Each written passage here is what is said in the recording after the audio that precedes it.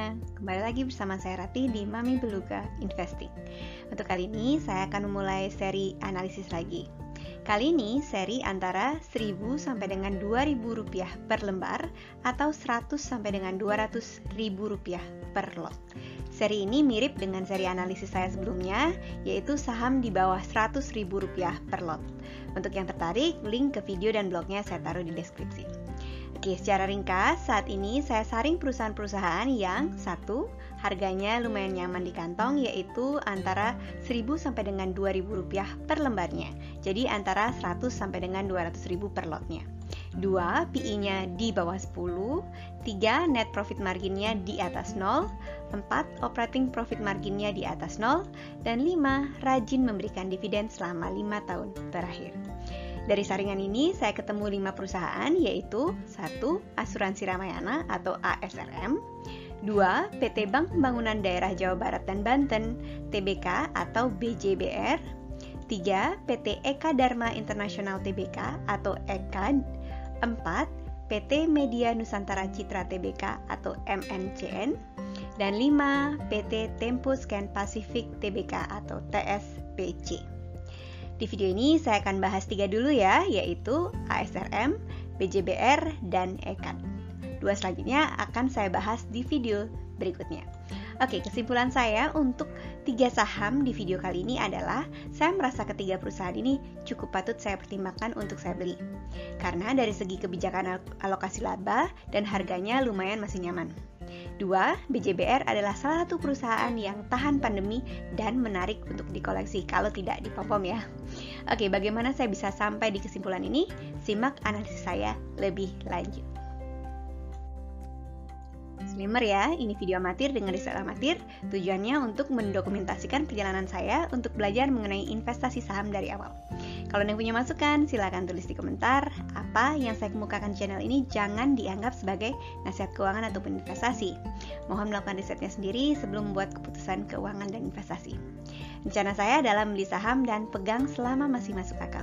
Jadi bagi yang jual beli saham atau trading, mungkin apa yang saya kemukakan di video ini atau channel ini akan kurang sesuai. Tapi kalau tertarik, silakan nonton sampai selesai. Oke, kita mulai dari profil ASRM atau Asuransi Ramayana. PT Asuransi Ramayana TBK adalah perusahaan asuransi kerugian yang memiliki cabang asuransi dengan prinsip syariah. ASRM atau Asuransi Ramayana dalam upaya menyediakan pelayanan prima bagi pemegang polis saat ini telah memiliki 27 kantor cabang, 2 kantor unit, dan 18 kantor perwakilan yang tersebar di seluruh wilayah Republik Indonesia. Jadi wilayah cakupannya lumayan luas ya. Oke, dari laporan keuangannya yang tahun 2019, kepemilikan ASRM 2 terbesarnya adalah perorangan, yaitu yang pertama Syahril SE memegang sekitar 27%-an dan Dr. A. Winoto Duryat dengan kepemilikan sekitar 19%-an. Selain itu ada juga perusahaan yaitu 1 PT Ragam Venturindo dengan kepemilikan sekitar 13% dan Korean Insurance dengan kepemilikan sekitar 10%. Sisanya dimiliki oleh masyarakat publik. Saya juga ketemu setelah baca-baca laporan keuangannya ya, bahkan perusahaan asuransi juga membeli asuransi untuk melindungi diri mereka atau reinsurance istilahnya. Di mana reinsurance ini saya temukan juga sempat membawa kasus hukum. Nanti kalau ada waktu saya mungkin bahas ya di video sendiri ya tentang kasus ini. Oke, sebelum kita lanjut ke perusahaan berikutnya yaitu BJBR atau Bank Pembangunan Daerah Jawa Barat dan Banten. Karena ini pertama kali saya membahas perusahaan asuransi, saya mau bagi sedikit soal pandangan saya mengenai asuransi. Oke, untuk saya, asuransi itu penting dalam mengurangi kejadian yang tidak diinginkan.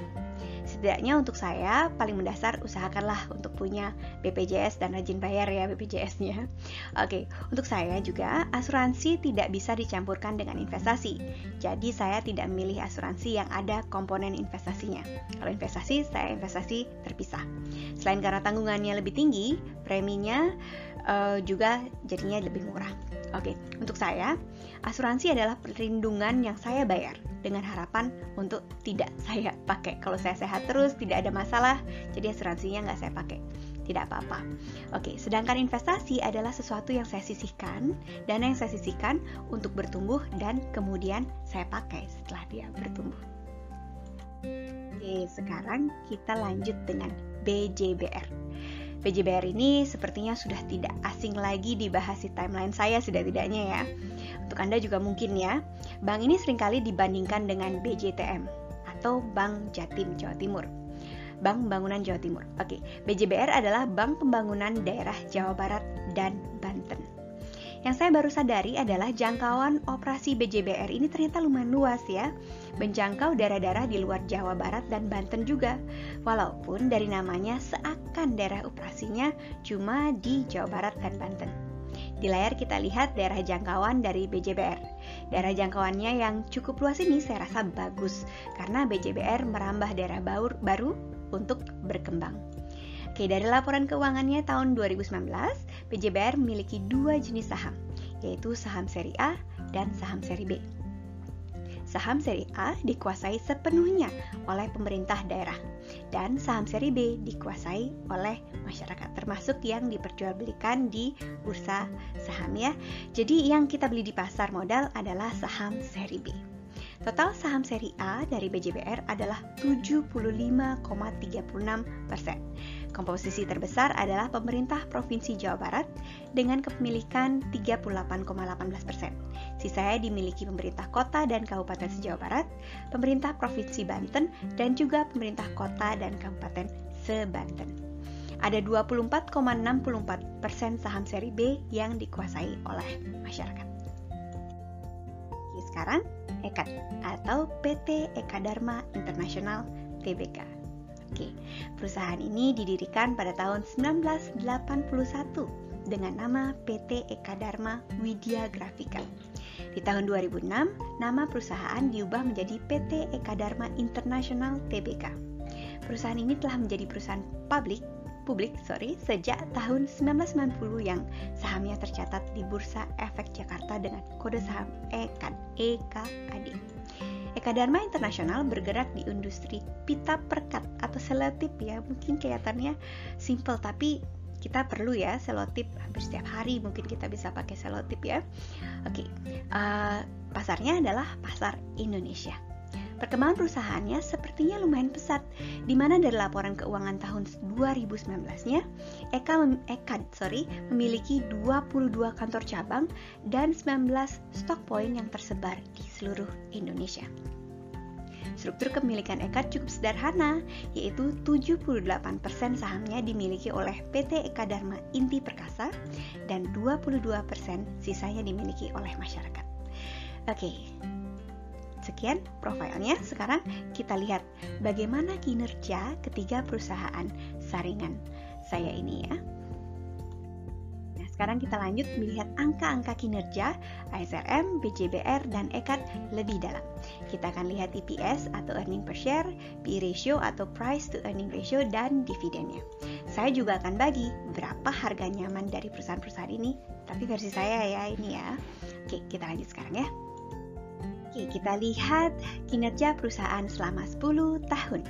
Terakhir, lewat laba per sahamnya atau earning per share, disingkat EPS. Untuk yang perlu pengingat apa itu EPS, video dan blog saya mengenai EPS saya cantumkan di deskripsi ya. Oke, di grafik, kita lihat di grafik ya, di kiri saya. Saya plot EPS dari ASRM paling atas, BJBR di tengah, dan EKAD paling bawah. EPS dari tahun ke tahunnya saya plot sebagai nokta tebal dengan garis tebal. Saya juga plot garis hijau putus-putus di tiap grafik untuk menandai angka 0. Jadi pada saat kalau sampai di bawah 0, artinya perusahaan sedang merugi. Tapi dari ketiga perusahaan ini tidak ada yang merugi selama 10 tahun terakhir. Oke, sekarang kita lihat satu persatu ya. ASRM, kita lihat di layar, ASRM laba per sahamnya cenderung meningkat. Sempat turun di tahun 2012, tapi kemudian meningkat kembali sampai dengan tahun 2018. Di tahun 2019 sempat menurun sedikit. Kemungkinan ada hubungannya dengan klaim reasuransi yang dihapuskan dengan PT Mandiri Ri International MRI atau MRI di tahun 2019. Nanti kalau ada waktu saya buatkan video tentang ini ya.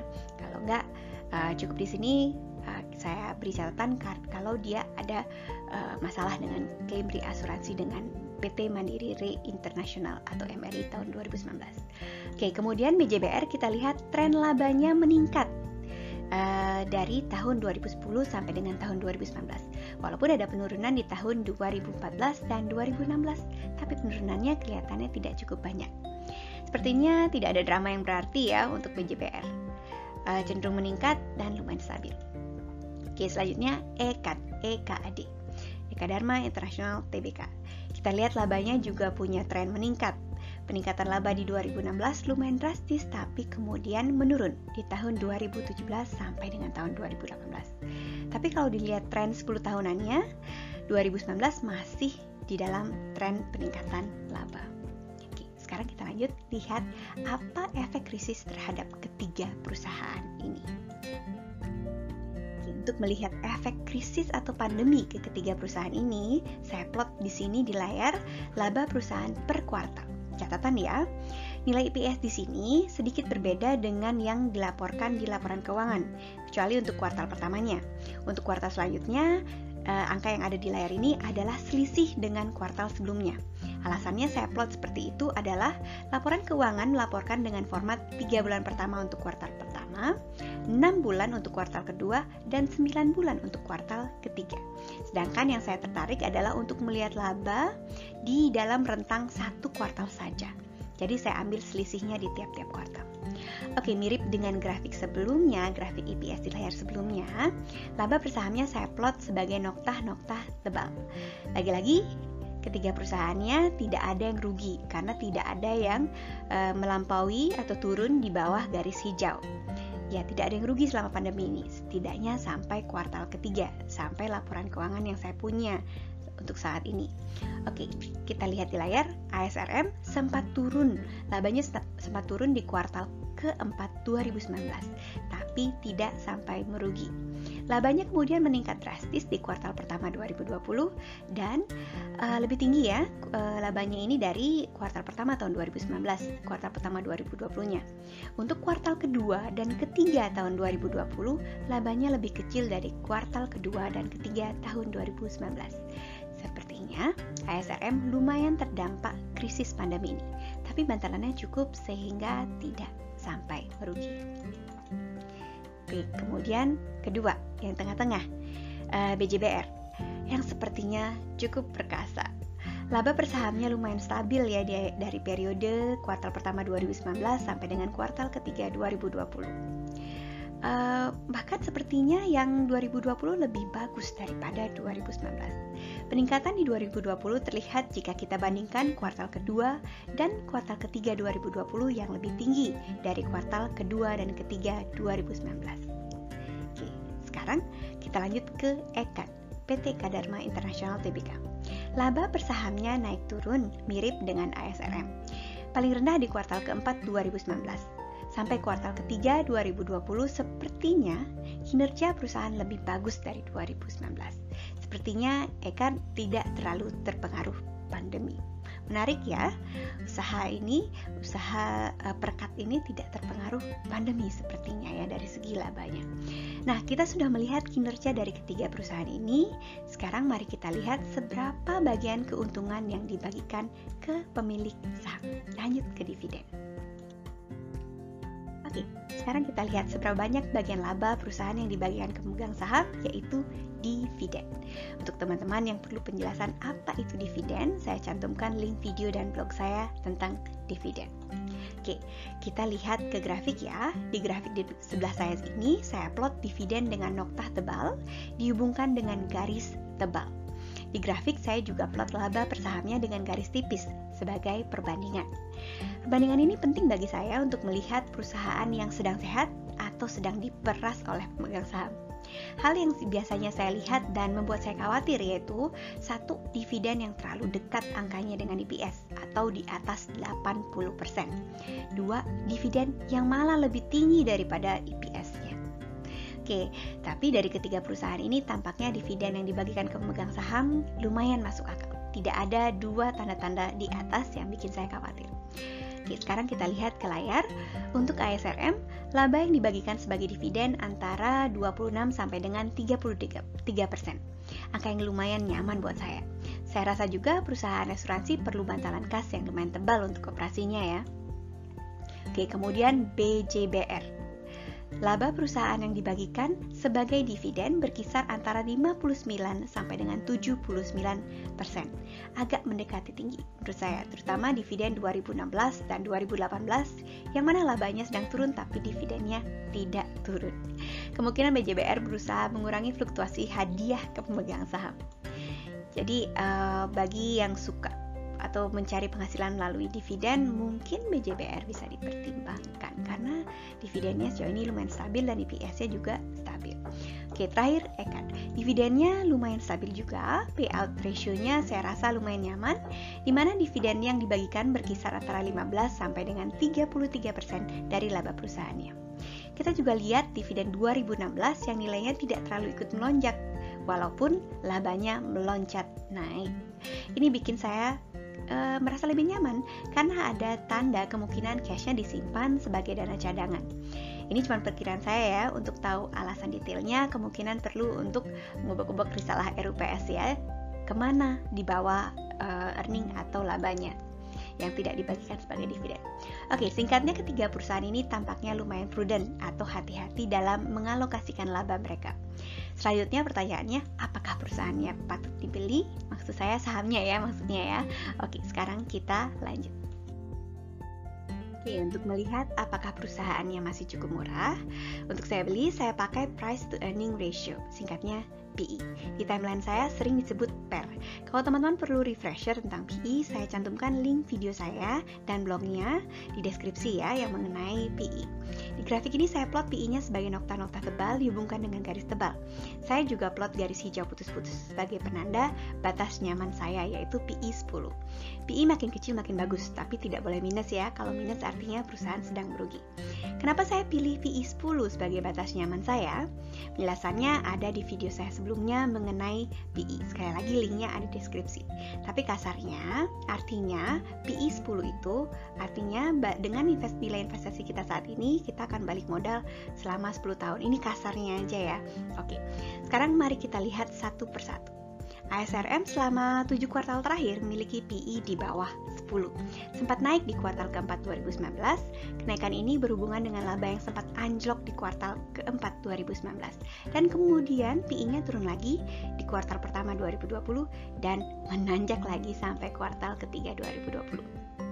Tapi di sepanjang tahun 2020 sepertinya harganya masih, PE-nya maksud saya, masih di batas nyaman saya.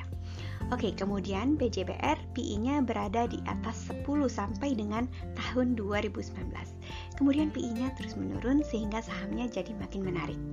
PE-nya naik secara perlahan di 2020 tapi masih dalam batas yang nyaman saya. Oke, terakhir yang paling bawah Ekan. PE-nya naik turun selama 7 kuartal terakhir, tapi selalu di bawah 10 ya. Sempat hampir menyentuh 10 di kuartal keempat 2019. Tapi kemudian di kuartal pertama 2020, PE-nya turun lumayan jauh, hampir menyentuh angka 4, di mana kembali meningkat menuju kuartal ketiga 2020. Dari PE ketiga perusahaan ini makin menguatkan opini saya bahwa ketiga perusahaan ini layak dikoleksi sahamnya. Oke, sekarang saya ringkas ya, dari segi pertumbuhan laba, kebijakan pembagian dividen, dan valuasi PE-nya, saya merasa ketiga perusahaan ini layak dikoleksi. Oke, ini bukan rekomendasi untuk beli saham ya, ini pertimbangan saya pribadi. Pertanyaannya sekarang adalah berapa harga nyaman ketiga perusahaan ini berdasarkan data-data yang saya punya, yaitu sampai dengan kuartal ketiga tahun 2020 dan harga per hari ini. Oke, di sini saya plot harga perusahaan selama 4 bulan terakhir sebagai garis tebal. Saya juga plot garis horizontal merah putus-putus sebagai batas harga nyaman saya. Saya merasa nyaman kalau harganya di bawah garis merah. Untuk ASRM, perkiraan saya berdasarkan PE sampai kuartal ketiga 2020, harga nyaman saya adalah di bawah Rp2.189 per lembar. Selama 4 bulan terakhir, sepertinya harga ASRM datar-datar saja dan tidak pernah dekat-dekat harga batas nyaman saya. Per Jumat, tanggal 15 Januari 2021, pada saat video ini disiapkan, harga ASRM berada di kisaran 1.800-an per lembar saham. Masih di dalam zona nyaman saya. Oke, kemudian kita lanjut ke BJBR. batas harga atas saya adalah 1.626.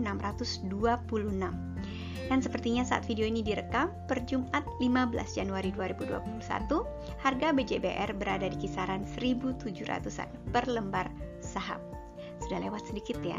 Harga sempat di bawah Rp1.000 di akhir September lalu loh. Nah, ini bikin saya merasa sedikit ketinggalan kereta. Oke, terakhir Ekan yang kisaran harganya lumayan datar. Saya kasih batas atas harga nyaman saya yaitu Rp1.379. Selama 4 bulan terakhir tidak banyak berubah. Per Jumat tanggal 15 Januari 2021, pada saat video ini disiapkan, harga Ekan berada di kisaran 1.200-an per lembar saham. Jadi tidak merasa ketinggalan kereta untuk yang ini. Oke, sekian dulu video saya kali ini. Semoga bisa bermanfaat. Sampai ketemu lagi di video selanjutnya. Jangan lupa untuk subscribe dan like supaya saya lebih bersemangat lagi untuk membuat konten-konten seperti ini. Oke, sekian. Bye-bye.